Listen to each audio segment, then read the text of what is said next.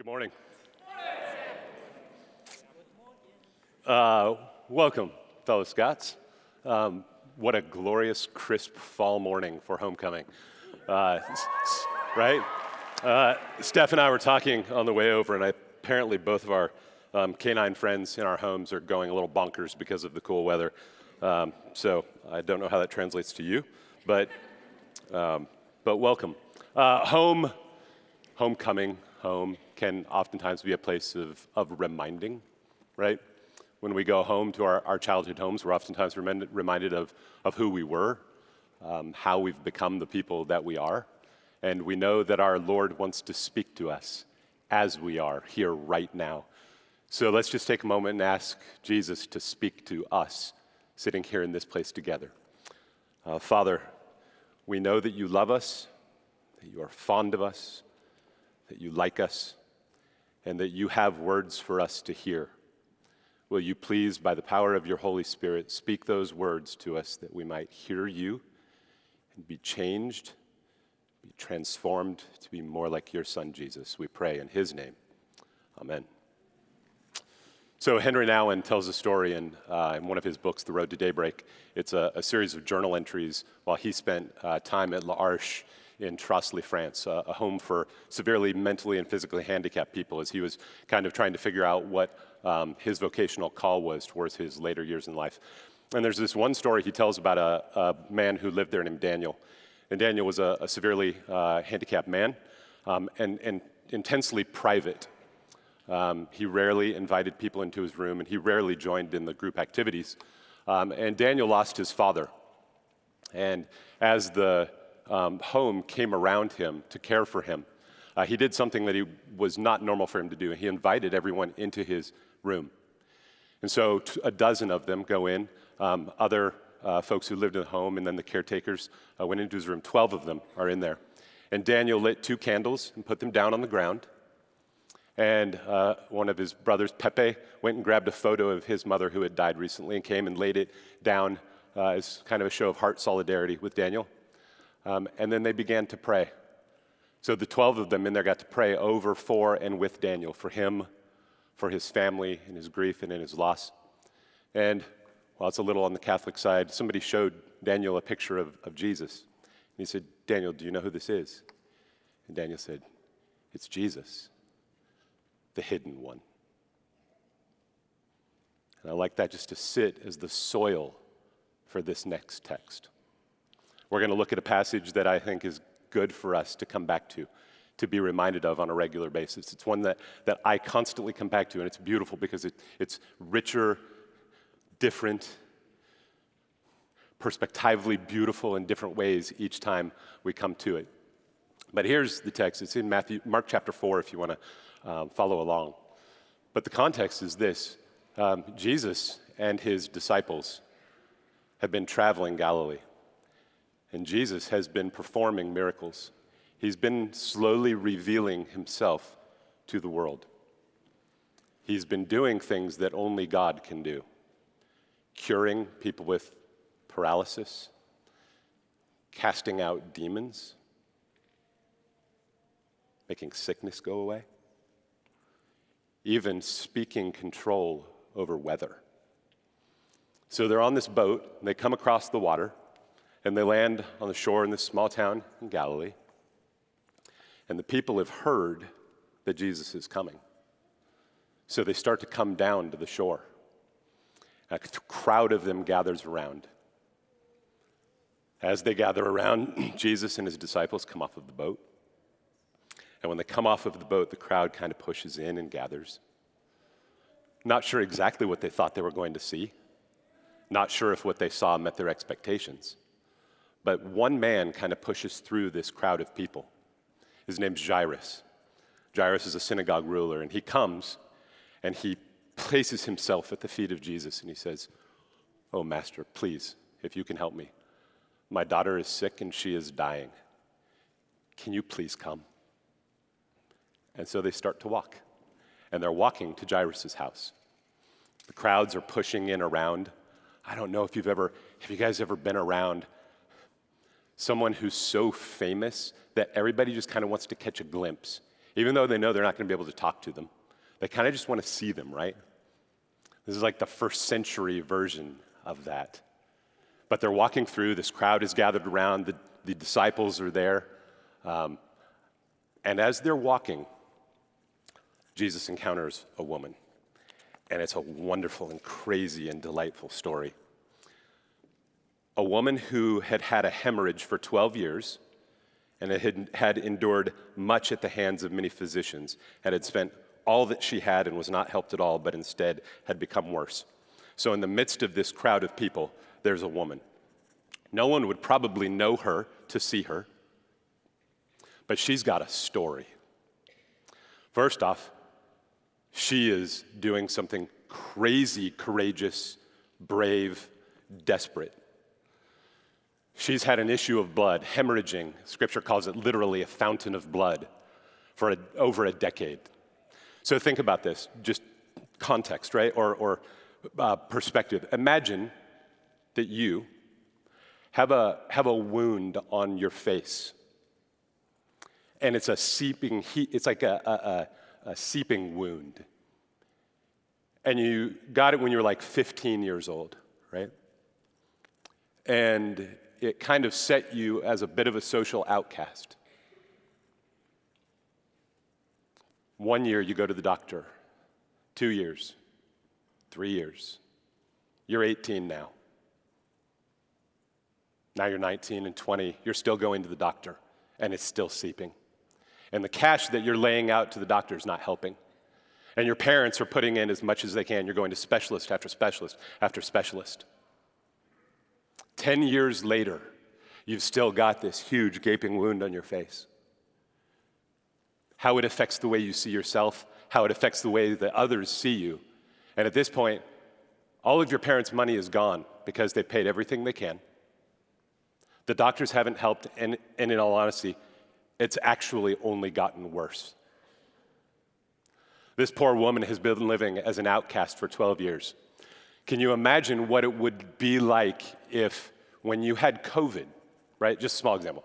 If you had COVID, everywhere you walked, you had to yell, "Carrier! COVID!" Right? That was actually how she had to live her life. If she was going to go into public, if she was going to be around people, she would have to identify and yell and identify herself as unclean. The unclean is among you, and it's me, right? Well, she, just like Jairus, had heard that Jesus was coming. And she inserts herself into this crowd. And Scripture indicates she did not yell, "Unclean." Instead, after hearing about Jesus, she decided, if I just touch his garments, I will get well. It's so interesting. What did she hear about him that made her believe that? Did she hear about the paralytic that he raised from his paralysis? Did she hear about Jesus casting demons out of people? Did she hear about the storm that he calmed? Maybe she didn't hear any of the stories. Maybe she simply heard someone say, "There's a guy doing things only God can do, and he's coming over on a boat." Well, she comes and she inserts herself into this crowd. And as they're walking to address, heal, enter into the home where a little girl is sick and dying, she reaches up and touches his cloak. And Scripture says that immediately the flow of blood was dried up. The Greek is so good there. Immediately the fountain of blood was dried up, and she knew in her body that she was cured. It was instantaneous. Pop, 12 years, gone. Your face, someone comes, touches it, restored. She's healed. She is made well. And I think it's likely that for an instant, her intent was simply to touch, turn, and walk away. Healed, a new life. But something very different happens. Immediately, Jesus, perceiving in himself that power had gone out, turned around in the crowd and said, "Who touched my garment?" His disciples, they say to him, "Lord, come on, you see the crowd pressing in on you, and you say, 'Who touched me?'" And he looks around to see the woman who had done this. Now, we want to be really, really clear here. The woman did not sneak a miracle from Jesus, right? She didn't sneak up and sneak behind him and sneak a miracle and run away. Jesus' miracles throughout all of Scripture, his healing is always intentional and it is always purposeful. He knows the hearts, he knows the minds of the people that he encounters, and the woman is no different. He knows that he has an encounter with her, a kairos, a God time, an appointed time that's going to happen right then and right there on the way to Jairus' house. So Scripture says that he waits and he turns and he says, "Who touched my garments?" He knows that he has healed her, and he asks an intentional, specific question directed only to one person, not to the disciples, not to the crowd, but to this one woman. "Who touched me?"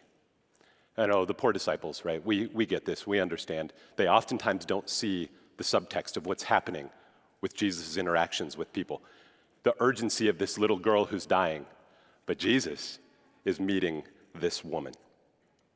And the woman, fearing and trembling, aware of what had happened to her, came and fell down before him and told him the whole truth. Oh, this is so sweet. Sit in this for just a second, right? She was going to slip away, I think at least. Instead, Jesus says, "Who is this?" The voice of the incarnate Son of God speaking directly to her. "Who touched me?" Is it possible that she heard, even in the question, "Who touched me?" an invitation to come? And she comes, and Scripture says that she fell down before him and told him the whole truth, fearing and trembling. Right? The fearing and the trembling, she's encountered the power of God. She's encountered Jesus Christ. She's been healed by that which only God can do.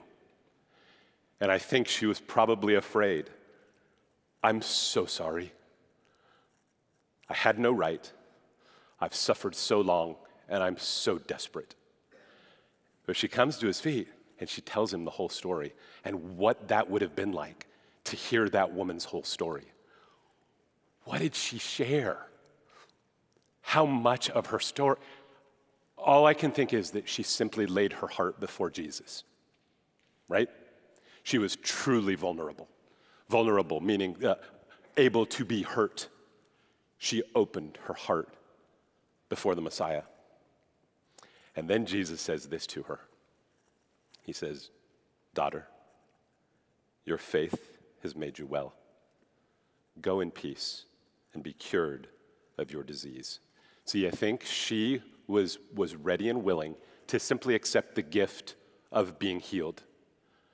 But Jesus has so much more for her. He says, "Daughter." The only time in all of the Gospels that it refers to any woman with that phrase. "Daughter, I see you. I know you. I want you to know me. And I want you to understand our relationship. Daughter, I see you. And I want you to know this. Your faith has made you well." It was commonplace in the ancient Near East, first century. It was commonplace to think that the power of a prophet was also transferred to his clothes, right? She may very well have this almost superstitious commingling with her faith, right? She believes that Jesus has the power, but she touches his garments and he says, "Wait, I just want you to be very crystal clear about this. It is not superstition that has made you well. It is your faith in me that has made you well." Physical and spiritual, not by superstition, and it's not magic. Now you can go in peace. Go in shalom. True completeness and wholeness of person that can happen only by the encounter in the hand of the living God. Now, it's not an accident that this story happens where it does. Remember, the beginning, and we're not really gonna actually look at the end, but this story is sandwiched in another story about a human father and his human daughter. And here, we're getting a picture of the incarnate Son of God and his human daughter. Daughter, go in peace and be cured of your disease. Friends, we might be tempted as followers of Jesus, as Christians in this Christian place, and in the culture that we have the privilege to inhabit and be a part of. We may be tempted to settle for the gifts of Jesus as transactional. My faith for eternity in heaven. But the gifts of Jesus are always inherently relational. Father and daughter, father and son, the most precious of relationships. Imagine this. Imagine being born into a family, super wealthy family, but your parents also happen to be the kindest, wisest, most loving, most encouraging people in the whole world. And you know that there's this inheritance that's waiting. And you spend your whole life just simply waiting for the inheritance and never actually getting to know your parents. And the crazy thing about this inheritance is it doesn't come to you when they die. It comes to you when you die. See where I'm going there?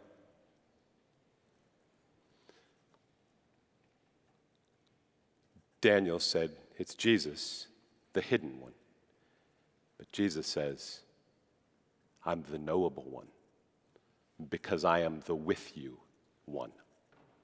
Following the cross, following his resurrection, when he's there before the apostles, he's about to ascend into heaven and be seated at the right hand of God, where he's going to intercede for us.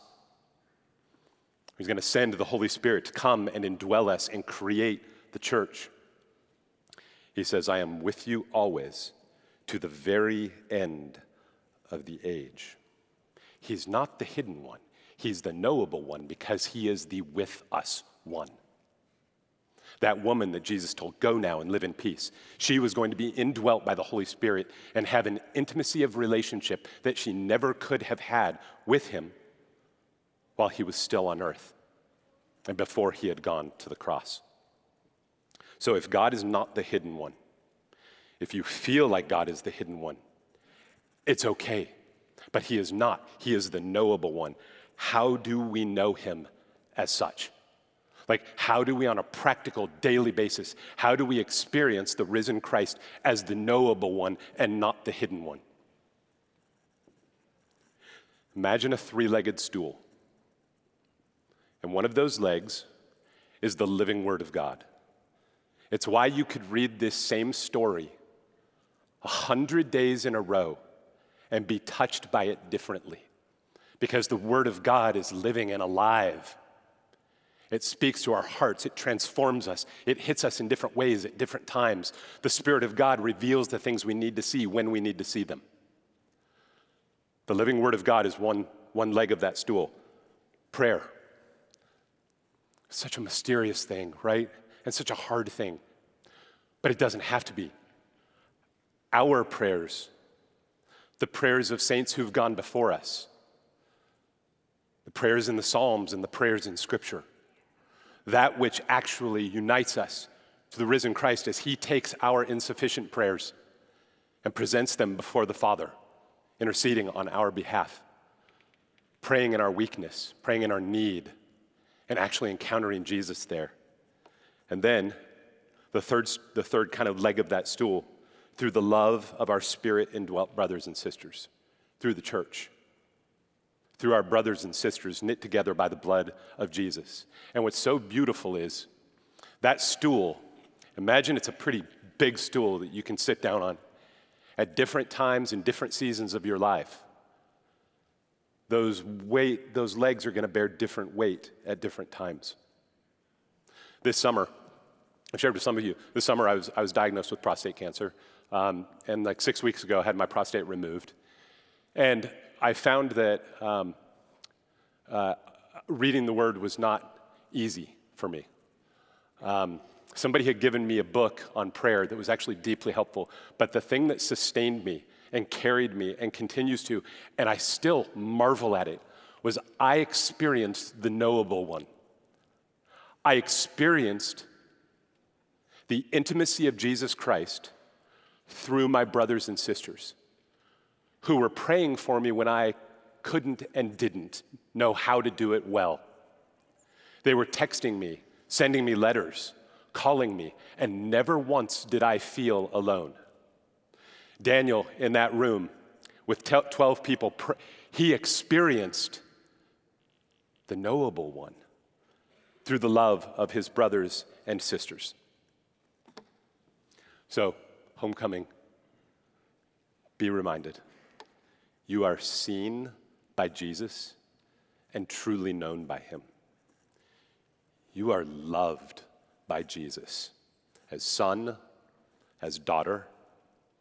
You are beckoned by Jesus to come and know the peace that only he can give. Because remember, he is not the hidden one. He is the knowable one. Amen? Amen.